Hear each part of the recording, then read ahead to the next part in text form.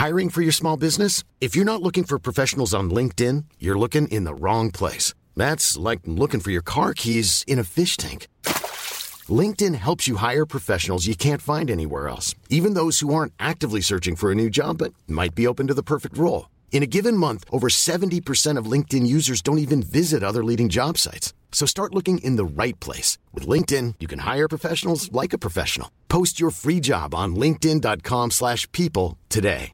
Mom deserves the best, and there's no better place to shop for Mother's Day than Whole Foods Market. They're your destination for unbeatable savings, from premium gifts to show-stopping flowers and irresistible desserts. Start by saving 33% with Prime on all body care and candles. Then get a 15-stem bunch of tulips for just $9.99 each with Prime. Round out Mom's menu with festive rosé, irresistible berry chantilly cake, and more special treats. Come celebrate Mother's Day at Whole Foods Market.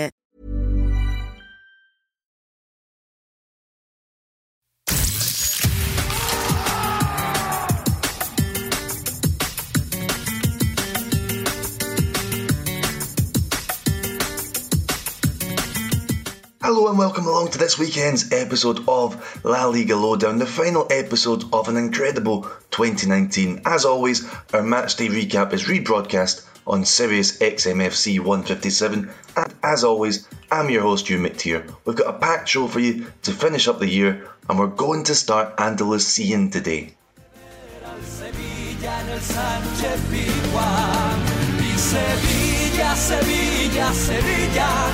Aquí estamos contigo, Sevilla, compartiendo la gloria en tu escudo, orgullo del fútbol de nuestra ciudad. 2018 was not a good year for Julian Lopetegui, as he was sacked from both the Spain and Real Madrid jobs. Ouch. But 2019 has gone better. He's taken over at Sevilla and he's done an incredible job. They'll spend the holiday season in third place after they earned a 2-0 victory away at Real Mallorca on Saturday. It's 34 points from 18 match days for Sevilla, and they're just 5 points off top spot. To discuss Lopetegui's fine start to the season, let's bring in our Sevilla expert Gregor Chappelle. And Gregor, the first thing I want to ask you is this: what would most Sevilla fans have thought if you told them at the start of the season that they'd be sitting third over Christmas? Oh, well, I know that in the summer a lot of fans were really excited about the appointment of Lopetegui. It was a massive signing for the club to bring in a manager of that pedigree. And, if I told them, in August they had to be realistic. They recognised that he brought in a lot of new faces to the club, a lot of new players. It takes time for a new manager to implement his own way of doing things, his own playing style. So they maybe didn't expect the team to hit the ground running. But if I told them that come December 21st they'd be sitting third in La Liga, only behind Barcelona and Real Madrid, they'd be absolutely delighted with that. One of the things I find really interesting about this Sevilla is that their good form can travel. You see a lot of Sevilla at home, Gregor, but they actually have a better away record this season. 2.0 points per game away, 1.75 points per game at home. Why do you think that is, especially as the Sanchez Pizjuan has traditionally been such a fortress?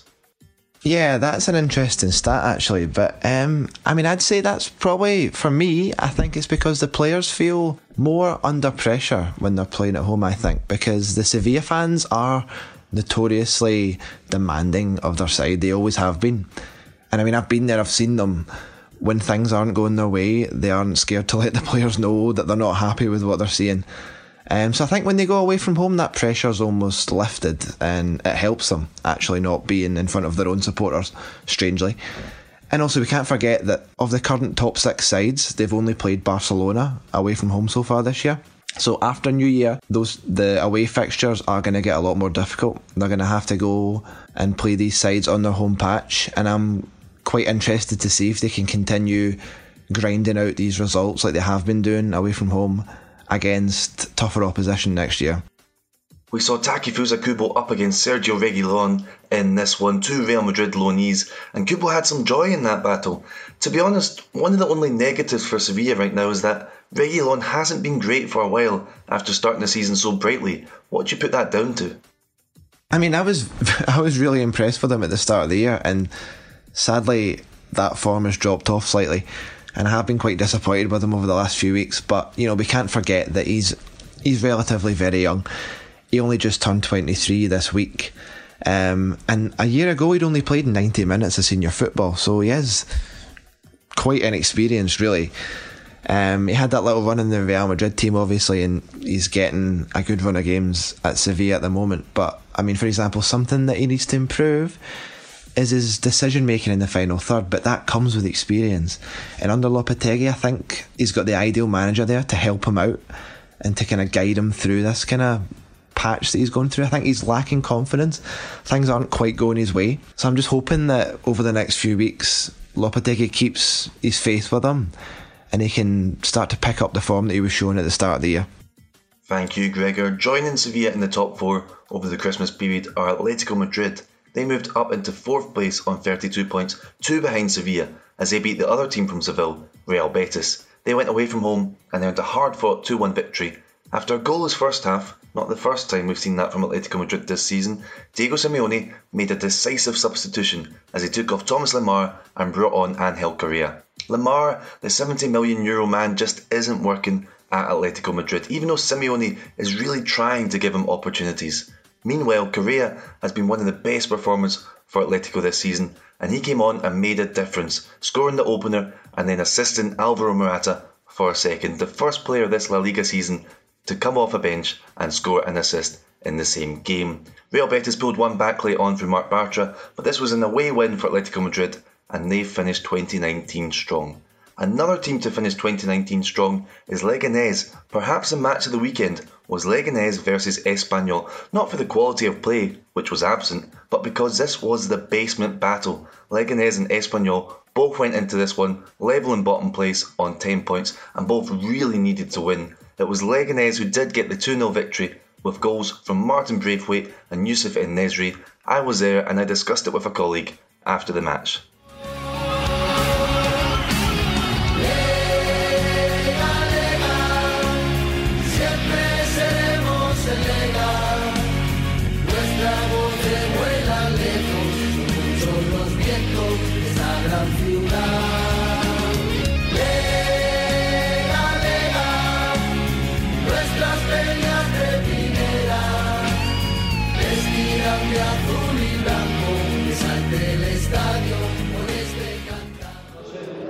So I'm here with La Liga journalist Panos Kostopoulos after the game at Butarque. Leganés winning 2-0. It was two bottom of the table teams and it wasn't a great game, Panos. It was maybe influenced by the wind, but how bad a game was that?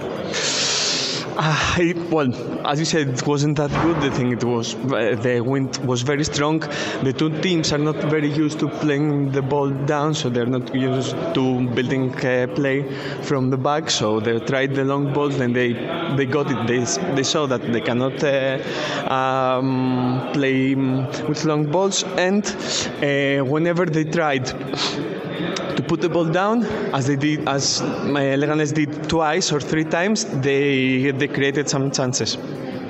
Exactly. Leganés had two good pieces of play, and that's how they got the goals. They're playing quite well under Javier Aguirre. 2 wins, 2 draws, 2 losses in the league. A positive goal difference of +1. The losses have been against Barcelona and Sevilla. Is pretty good for Leganés right now, no? Yeah, they are. I think they are still second bottom of the league, but they are doing better at this moment. I think that they have improved under Aguirre. If they do win those kind of games as they did against Mallorca, they won against Mallorca home, they're winning now at home. If they win the games with the teams that are below the middle of the table, then they can manage. They probably can manage to stay in La Liga. And they can probably win these games because our Leganés the best time-wasting team in La Liga. They have perfected. They know how to perfectly do it.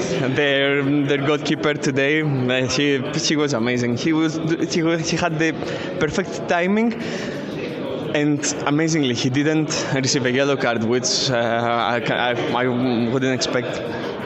And a word on Espanyol, they were bad, they're bottom of the table. They almost looked out of ideas, or maybe they had too many ideas. Pablo Machin seemed to be confusing his players.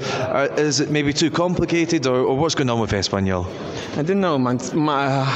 This should have been the change. Machin came today. He played like a back five, and then he shifted to back four. Then he used the 3 or 4 different forwards. The team in the middle third, they couldn't build play. They couldn't play the ball down. It was so complicated. They didn't create. They hardly created any chance. I don't remember any chance they created. They had like 3, 4 maybe shots, 2 on target. If they continue like this, I cannot see the way they can stay up. Yeah, not good for Espanyol. 18 games played in LaLiga, 10 points, but funnily enough, they're through in the Europa League. Thank you, Panos, for that insight after the game here at Butarque. Cuidado Anguissa se mete dentro del área, Anguissa, no puede rematar, Anguissa remata, el remate finalmente, gol. Muy Gómez, gol. It's time now to bring in Paco Polit as we discuss 2 of the big games involving Valencian community teams this weekend, starting with Villarreal. You just heard the commentary of Moy Gomez's goal, the only one of the game, as they defeated in-form Getafe 1-0. Paco, this was another victory for Villarreal, who are 3rd top scorers in La Liga so far this season. How fun are they to watch? They have been super fun to watch, especially for their home crowd who have witnessed 19 goals so far this season, the 3rd best at home after Barca and Real Madrid. But I guess the delight comes from the fact that they are not only scoring a lot, they're actually winning games, even though that much needed consistency is still missing. Remember, at this point last season, they had 17 points and were in the relegation spot, so there's an improvement, and obviously that makes fans to be much happy with how things are developing in Stadio La Cerámica. The goal was scored by Moy Gomez, who arrived in the summer but who had been in Villarreal's academy years ago. Can you tell us a little bit more about him? Well, his story is quite interesting, as he had been forever playing for Villarreal's youth academy till his debut in 2011 with the first team. After Villarreal got relegated, he got his chance to play regularly and was able to help the team climb back to Primera División. Later, under Marcelino García Toral and his trusty 4-4-2, the 2014-2015 season was possibly his best one yet. But due to players such as Denis Suarez or Samu Castillejo being at the top of their game, Moy Gómez got loaned to Getafe, later sold to Sporting de Gijón, where he got relegated again, and finally loaned to Huesca, where his game has fully developed. Villarreal bought him back last summer for a little over 1 million euros, and his performance overall has been excellent. A fully mature 25-year-old player who really respects Villarreal's badge and Villarreal's shirt. Although Moy Gomez scored the goal, it came about because of a great run forward by Andre Frank Zambo Anguissa, as we heard in the commentary. I had the impression that he was purely a defensive midfielder, but we've seen him a lot more attacking in recent weeks, haven't we? You know, Zambo Anguissa is just another of those random Villarreal signings who everybody questions in summer and is later universally praised. Because of the way Calleja has been fiddling with the midfield, we've seen him progressively increasing his offensive presence because of his amazing physical progress, fitting him into a box-to-box mold that hugely helps, for example, Santi Cazorla to be freed up from heavy marking. Anguissa's game was, in my view, crucial for the outcome against Getafe, and I would say he was the most important player in order to secure the 3 points. Moving on to Valencia, they visited Real Valladolid and equalised in the 94th minute through Manu Vallejo after Sergi Guardiola had put Valladolid ahead minutes earlier. It finished 1-1, but did Valencia deserve a point? Okay, first things first, Valencia played an awful game, both in the first half but especially in the second half. But ultimately, Valladolid's pressing and drive was more of an attitude trait rather than being vastly superior to the opposition. So, on one hand, I understand Valladolid fans who are very angry about losing 2 points late in the game, but at the same time, I also think Valencia's resilience should be praised, because they believed they could level the score after a horrible performance, and they finally did it. It was yet another comeback effort from Valencia. 10 of their points this season have come from matches which they were losing. That's the 3rd most in La Liga. Why are they so good at fighting back? I think it's a matter of attitude and belief. And it all can be traced back to this point last year, December 2018, after that late 93rd minute Pizzini goal against Huesca that sent Mestalla into a frenzy and, actually saved Marcelino from getting the sack. From that point onward, Valencia walked the tightrope for 5 months straight, always playing to the limit of their abilities, and the outcome, was mostly positive most of the time. So that kind of results, after fighting so much, I think they gave this squad a sense of belonging, a sense of family, resilience, and brotherhood that has remained with the new coach even after the old one was unfairly fired in September. So football can be pretty straightforward sometimes. These lads just believe in themselves. Thank you, Paco, and thanks to Gregor and Panos too for their insight in part 1. We've got a lot more to come in part 2. You'll notice we've not mentioned Barcelona or Real Madrid yet. That's because our discussion of their respective weekends is coming up right after this short break.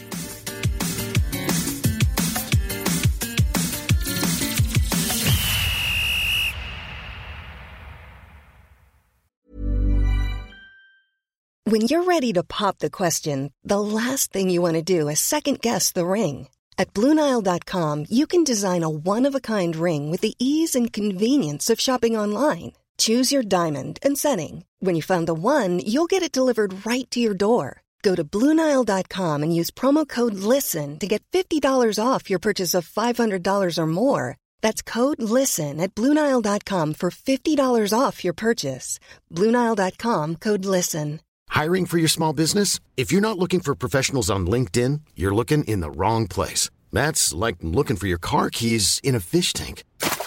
LinkedIn helps you hire professionals you can't find anywhere else, even those who aren't actively searching for a new job but might be open to the perfect role. In a given month, over 70% of LinkedIn users don't even visit other leading job sites. So start looking in the right place. With LinkedIn, you can hire professionals like a professional. Post your free job on linkedin.com/people today.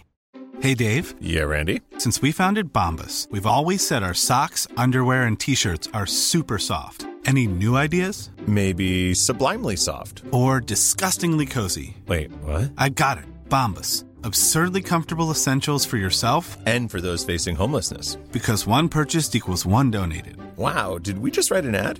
Yes. Bombas. Big comfort for everyone. Go to bombas.com/ACAST and use code ACAST for 20% off your first purchase.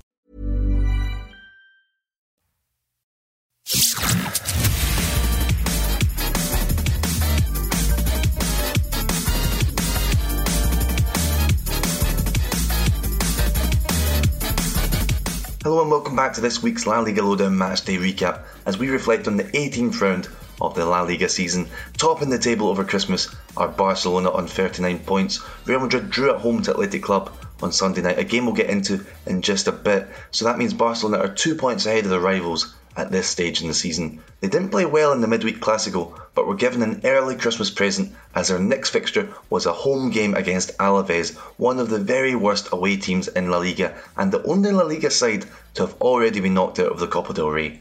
Roman de Arquer is here to discuss this one, and Roman, after the Clásico, this was maybe the easiest fixture Barcelona could have had, wasn't it? Yeah, absolutely. I mean, Alaves was one of the easier fixtures Barca could have had after that tough 0-0 draw against Real Madrid. Garitano's team weren't really going through a good streak. They lost badly in La Copa del Rey against Real Jaén, a third division team, by 3-1. And then also they drew against Leganés. They lost also badly against Granada in La Liga. So it was a tough time for them, and Barca needed a game like this, to end the year at the top. Although it has to be said that during a few moments in the second half, it was 2-1 and it was a bit of pressure on Barcelona, but in the end, it ended up being quite a relatively easy game for Barcelona. Another game in which all three of Messi, Griezmann and Suarez scored. How's their chemistry developing? I mean, it's definitely improving. As we all know, Griezmann is the one who has to kind of adapt because we all know about the chemistry between Messi and Suarez. They've been playing together for a long time and scored so many goals. So the French player, I mean, he has games where he struggles, as we saw against Real Madrid, but then in other games, he's been the guy to score first, to break, that 0-0 draw, which is also really important. So that's something he's doing really well. He's adapting and getting to know these players much better, and we hope that in 2020 he can get even better and become that third magnificent striker, as we saw back in the days with maybe Neymar, where the three of them were just fantastic. So hopefully he'll get to a similar level sooner than later. Carles Alenya got a rare start. How did he do? Well, taking into account that he doesn't play very often, I think he had a pretty decent game. He had good control of the ball in that midfield with Busquets and Vidal, and he was looking for those good through balls which almost end up in goals. And in general, I think he had a very complete performance, although it has to be said that he did make a little mistake in Alaves' goal where he didn't follow Pere Pons as he was supposed to defensively. But apart from that little mistake, I think in general he had a very good game, and hopefully he can complete more of these matches in 2020 to become an important Barcelona player for the future. Also in midfield was Arturo Vidal. He was great. So why isn't he a starter for Barcelona? Well, I think Valverde has a kind of pressure to play a certain style of football in Barcelona, so I think he has to prioritize players such as Artur, such as Frankie, such as Busquets, youngsters such as Alenya, even though that doesn't seem to be working as well. And at the same time, Vidal has, or people have this image of Vidal where he's not a guy who can play with a ball in his feet, who's more a destructor who has to just run up and down, box-to-box kind of player, which I think isn't correct, because Vidal has proved he can play perfectly in this system with Barcelona, and where they can win games and where he can adapt to what they require. So I think Valverde has this pressure, especially from previous years when he was playing with Paulinho. And I mean, Paulinho was getting goals and he was having good performances, but he wasn't what Barca fans, Barca board directors wanted. So Vidal, despite having such good games, he's kind of forced to come out of the bench, and at the same time, from the bench, he usually gives that extra energy Barca needed in lots of games where they're kind of maybe a bit sleepy, and Vidal makes them click, a bit into the game. So I think these are maybe a few of the reasons why he isn't a starter, even though he definitely deserves more minutes, seeing how he gives his 100% every single game he plays. Let's talk about Alaves. They're slipping down the table and they were knocked out the Copa del Rey already. How should Alaves fans be feeling over Christmas? Alaves fans have to enjoy Christmas at the moment, not to worry at all. I mean, they're still 5 points away from relegation, which is a pretty good cushion. They've had a good season so far. Maybe the hopes were a bit high after they ended last year in 11th position with 50 points. That was a great performance by them along the whole of 2018-2019. But now they just have to, relax. Garitano now has some time to think things over, to try and improve and see how he can get the team playing a bit better, but I think it's way too soon to panic. Thanks, Roman. Now let's move on to Real Madrid, who played Sunday night at home to Athletic Club, and they couldn't get the win despite dominating the game. They even hit the post 3 times, but it just wasn't their day. Keane Savani of Managing Madrid joins me now, and Keane, we've just seen 2 games in a row in which Real Madrid dominated, yet no goals. It's been 2 goalless draws. What's that down to? Is it just bad luck, or is it something else? I think you can say it's a bit of everything. Bad luck certainly fits the bill. I mean, the margin of error in these games and the tone that we say, what we discuss after the game, really depends on the finest of margins and the millimeters and centimeters of Toni Kroos hitting the crossbar, Benzema having a goal saved off the line, Nacho hitting the crossbar, Luka Jovic hitting the post, and in the Camp Nou, being denied a couple penalties, scoring an offside goal. Those things, a millimeter here or there, and the tone is completely different after the game. So bad luck certainly factors into it. And I mean, obviously, the obvious is that Benzema's not getting much help offensively right now with Hazard out of the lineup. And Vinicius created a bunch of chaos against Athletic tonight, but he couldn't score. And I mean, that I don't want to jump on the narrative that he can't finish or whatever, because I think the last couple of games where he's gotten in good positions, they've been difficult chances, kind of. The one he got himself into against Athletic, he drove past a couple of defenders and it was a good sequence, and he probably should have gone near post. But all that is a long-winded way of saying that they're having a bit of bad luck right now, and you assume things will just get better when the team gets into a flow and everyone gets healthy and Hazard gets back. Defensively though, that's 6 clean sheets from the last 9. That's got to be a cause for optimism. Has to be. I mean, this is, to me, one of the most underrated storylines for Real Madrid this season is the fact that they've been able to, become defensively secure. So, through Casemiro just being more positionally disciplined, but also Fede Valverde covering so much ground and helping Casemiro out. And that makes a big difference. I mean, it gives Ramos and Varane a huge relief. It gives Courtois much less tests than before. I mean, if we think about it, this is half the reason why they're still in the league is because they've been so good defensively, limiting elite opponents like Barcelona at the Camp Nou to not many chances, like two clear-cut chances. I mean, not many teams can go to the Camp Nou and do that. So you're right, the defending has been a huge plus. Finally, 2 points behind Barcelona at this stage of the season. How confident are you of Real Madrid winning the league? It's a good question. I'm confident of Real Madrid putting a good string of performances together, maybe getting a result against Barca at the Bernabeu. But I'm less confident about Barca dropping as many points as they need to. I know that Barcelona have not been good this year, and I know that they've dropped many points, and they've also gained points in games where they probably shouldn't have won.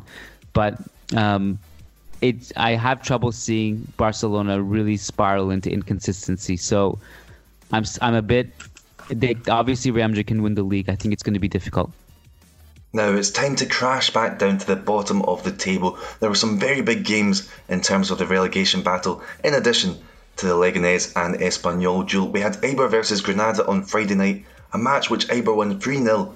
They were really good, and that win was much needed. They actually love playing Granada, as their previous 5 matches against them have all been victories. This 3-0, a 4-0, a 2-1, a 5-1 and a 3-1. It was also a third clean sheet in a row for Eibar, and they also got the first goals of the season for Sergi Enrique and Takashi Inui, so positive times at Eibar.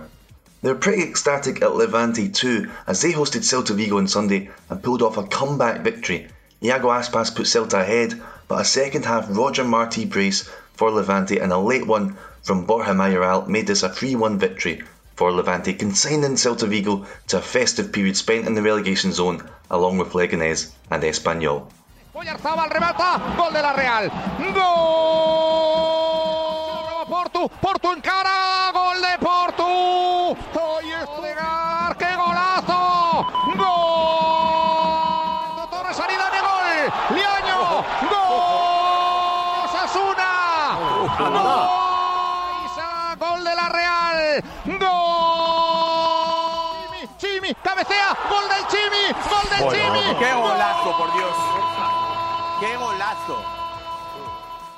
The final game to discuss this weekend is the one with the most goals. Osasuna hosted Real Sociedad, and as you just heard in the commentary, it was a cracker. 4-3 it finished to Real Sociedad. They went 3-0 up, but Osasuna pulled it back to 3-2, then it was 4-2, then 4-3, and it was a nervy end to the game, but Real Sociedad did hold on, and they're 5th in the table. Since it's the end of the year, I'll quickly run through the standings in the table as we finish up. From 1st to 20th, it goes Barcelona, Real Madrid, Sevilla, Atletico Madrid, Real Sociedad, Getafe, Athletic Club, Valencia, Levante, Villarreal, Granada, Osasuna, Real Betis, Real Valladolid, Alaves, Eibar, Mallorca, Celta Vigo, Leganés and Espanyol. Thanks to this week's contributors Gregor Chappelle, Panos Kostopoulos, Paco Pollitt, Roman de Arquer and Keen Savani. I've been your host, June McTeer. Thank you very much for listening today and for your support for La Liga Lowdown all year long. Happy holidays, folks, and we'll talk Spanish football with you again in 2020.